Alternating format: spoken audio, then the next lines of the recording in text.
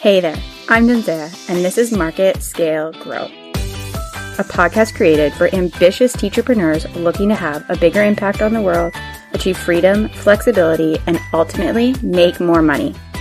With weekly strategy sessions and inspiring stories from fellow teachers just like you, my goal here is to help you create a customized marketing strategy so you can grow your teacher business beyond your wildest dreams. Okay, so before we hop into the episode, I just want to remind you to download my free guide to Facebook targeting audiences. It has been created specifically for teacher business owners, and I go through the warm, lookalike, and cold interest-based audiences that you need to have set up to be running Facebook and Instagram ads.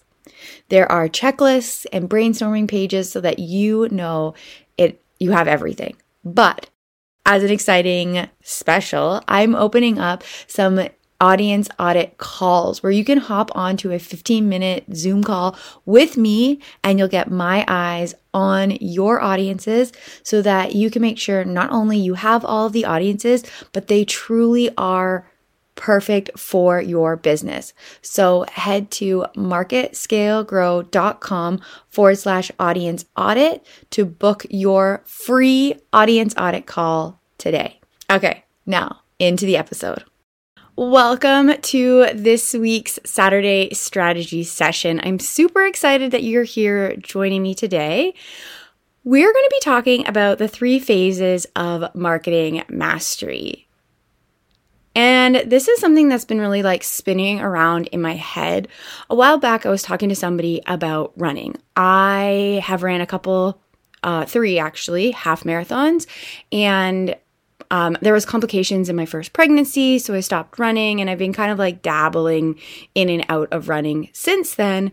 But now I'm itching to run because it's in me. I am a runner, but it hasn't always been that way. I remember back in high school, I would go for runs when my mom really upset me, and it was not a good idea because there was a few times it was in the middle of winter. I live in Canada, so it's minus too many degrees to be just going out for a run when I don't do this on a regular basis. And back then, I'm a stupid teenager, so I just would get on my running shoes and just sprint as hard and as far as I could without any thought of how am I going to get home, whatever.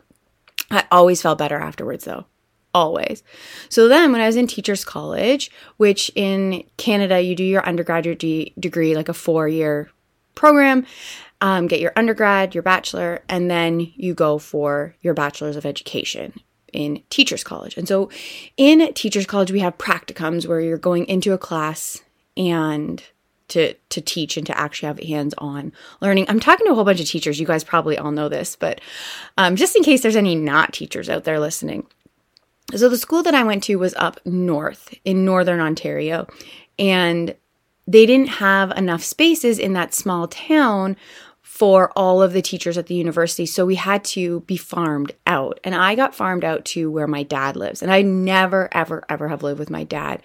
So it was a really weird experience where I knew 6 people: my dad, my stepmom, my stepsister and her boyfriend, the teacher I was working with, and then the principal at the school, right? So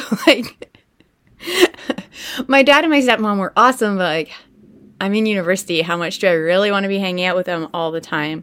My stepsister is 6 years younger than me, so she was still in high school, and that was a little bit weird. It was nice, but weird. Her boyfriend, I'll just leave it at that.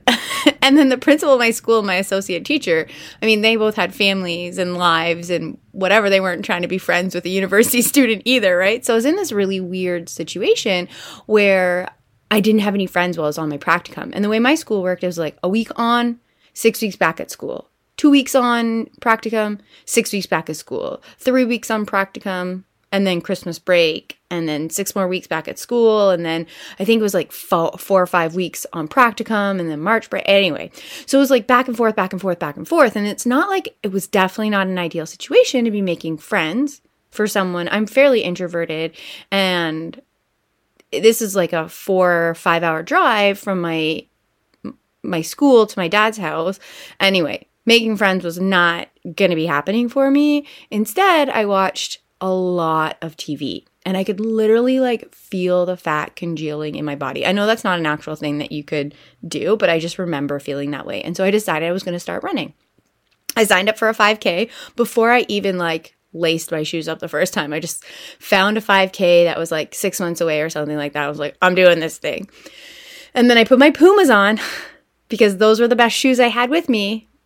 I did not bring anything better to run with to my dad's house for that practicum. So I put on some Pumas and I went for a run. And I did the exact same thing that I did in high schools. I just like sprinted as fast as I could for as long as I could. Then I'm like miles away from my dad's house, not really sure how to get home and have to figure out how to get back.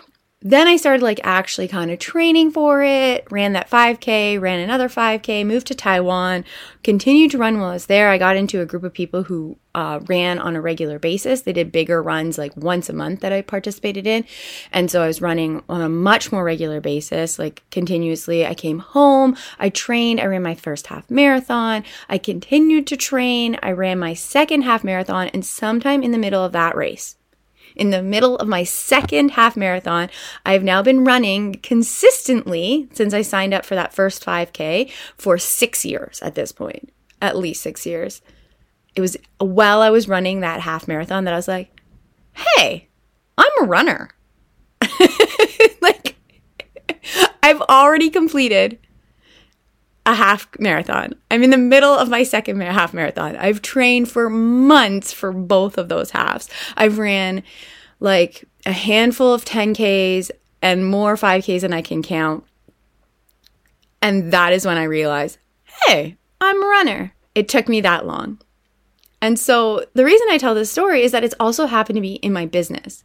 With this podcast specifically, I got a notification after like 60 episodes or something like that I had charted in Canada. And it was getting that ranking that I'd charted in the States before, I charted in Spain and Australia, but getting that ranking in Canada, for whatever reason, I was like, hey, this isn't just like a little baby nothing podcast. I'm podcasting. Like, I am actually doing this thing. I'm a podcaster. Even though by that point I've been podcasting for like a year and yeah, doing all the podcasting things. That's what it took, is for me to get to chart in Canada. And so this episode is really inspired by those two stories of like realizing that you're doing something, that you are that thing. It shouldn't take being in the middle of my second half marathon for me to realize I'm a runner. As soon as I put on those running shoes and I started running that first time, I was a runner. And I heard somebody say this about math. People don't think they're math people, that math isn't my thing, that I can't do math. But as soon as you do any sort of math equation, you can consider yourself a math person. And I had that same kind of feeling about running. As soon as you run, you don't have to be the fastest person. You don't have to be running 10 kilometers every single day. If you run if you run, period, for exercise, then that you can call yourself a runner. Like, why not? And so here are, I'll stop my stories because this full story is like longer than an actual normal episode of mine. But here's the 3 phases of marketing mastery and kind of what it means in your business and what you can take from it and where you can go. So phase number 1 is throwing spaghetti at the wall. Phase number 2 is, ooh, this is working. And it has to be said in that voice too. Like, ooh, this is working, ? And then phase number 3 is well-oiled machine. Okay, so going back to phase number 1, throwing spaghetti at the wall. When you're first starting out, you're kind of just doing all the things. This is like when I was sprinting. I didn't know how to run properly or how to train effectively or what I should be doing. I was just running to run. And you're going to have this phase in your business where you're kind of like marketing to market. You don't really know what you should be talking about or who you should be talking to. You're going to just be trying to talk about all the things. And if you were in this phase, if you're brand new starting your business, the most important thing is to rein it in. You shouldn't be trying to be all of the things to all of the people. Also, you may be feeling in this phase like that you're pretending to be something or someone that you're not. You might feel like you're an imposter, that you haven't made it yet. You don't have the authority or the expertise to be talking about this thing. And that's where I truly want you to lean into what you are an expert at, because you do know more than other people about whatever it is that you're passionate about and whatever it is that you're trying to work towards. And so leaning into it and realizing like maybe you aren't the most knowledgeable person ever, but also accepting that you're not faking it, that you do have something to offer and that you do have valid information and valid ideas for people. Once you kind of start to realize what you have to offer, who you're speaking to, that's when you kind of move into the phase 2 of, ooh, this is working? ? It's those first moments of recognition, like maybe I am doing this thing. Maybe my business is working. And like I said, you definitely have an idea of who you're talking to and what you're talking about. And your goal here is to really refine those content pillars, figure out who you're speaking to. And I'm not 100% sure I believe in the whole idea of like niching down to niche down, just to niche down and niche down a bit further.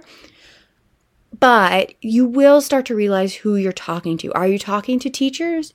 Are you talking to math teachers? Language arts teachers? Are you talking to teacher business owners? Like, what is the bigger general group of people that you are talking to? And this is when you're going to stop talking to everybody, and you're also going to start to realize that you're in convincing mode potentially. So this is what happened to me is I was trying to convince people they needed Facebook ads. Those aren't the people who are going to buy, generally speaking.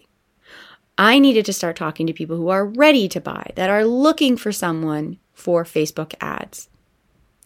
And so I still do content like this. You're probably not looking for somebody to run your Facebook ads if you're throwing spaghetti at the wall. And if you were to come to me and you're like, I don't know who I talk to and I don't know what I talk about and I don't have any offers, I'm still throwing spaghetti at the wall.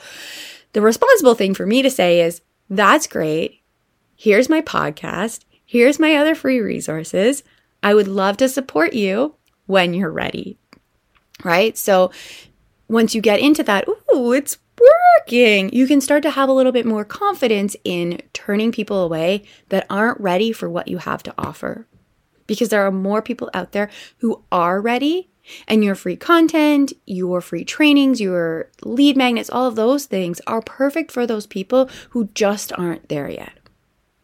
And then we move into phase 3 where you're a well-oiled machine. You're definitely talking to the right people, the ones that are ready to buy, don't need any convincing, don't need any educating. They're basically sitting there with their credit card already in their hand like, where's the person to do my Facebook ads? Scroll, scroll, scroll. I need someone for Facebook ads. Scroll, scroll. Oh, there she is. Ding.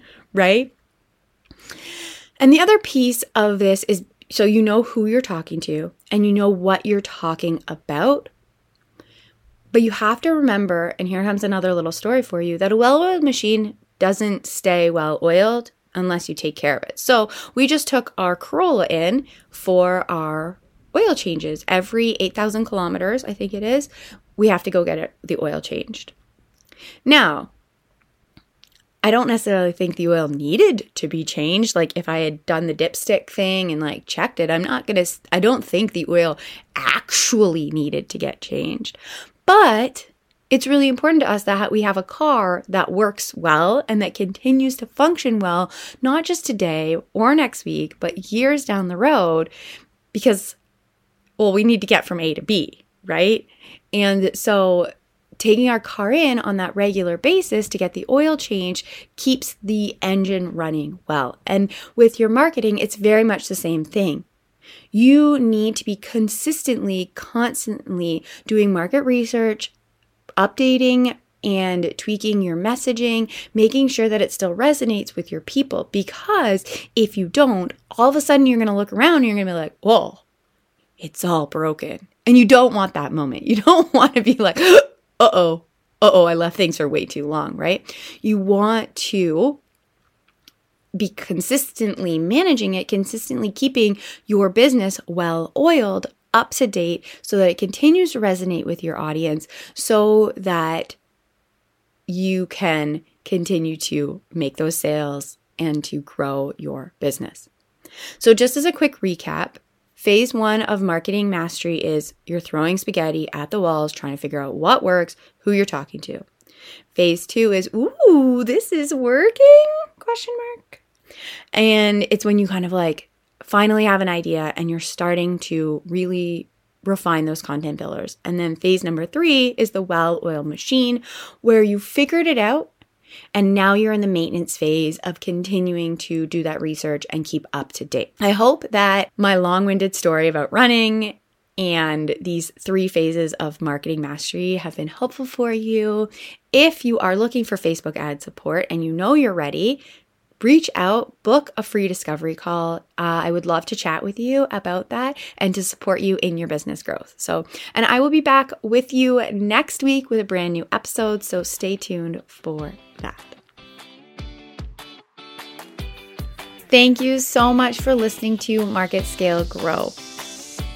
If you're ready to build your email list and generate consistent leads on autopilot, then we would love to partner with you. Our growth package is perfect for course creators, service providers, and coaches looking to inject their list with fresh leads so that they can amplify their amazing program and get it out to new people. This 6-week package is perfect for you if you have a proven lead magnet that you're ready to turn into an established lead generation machine.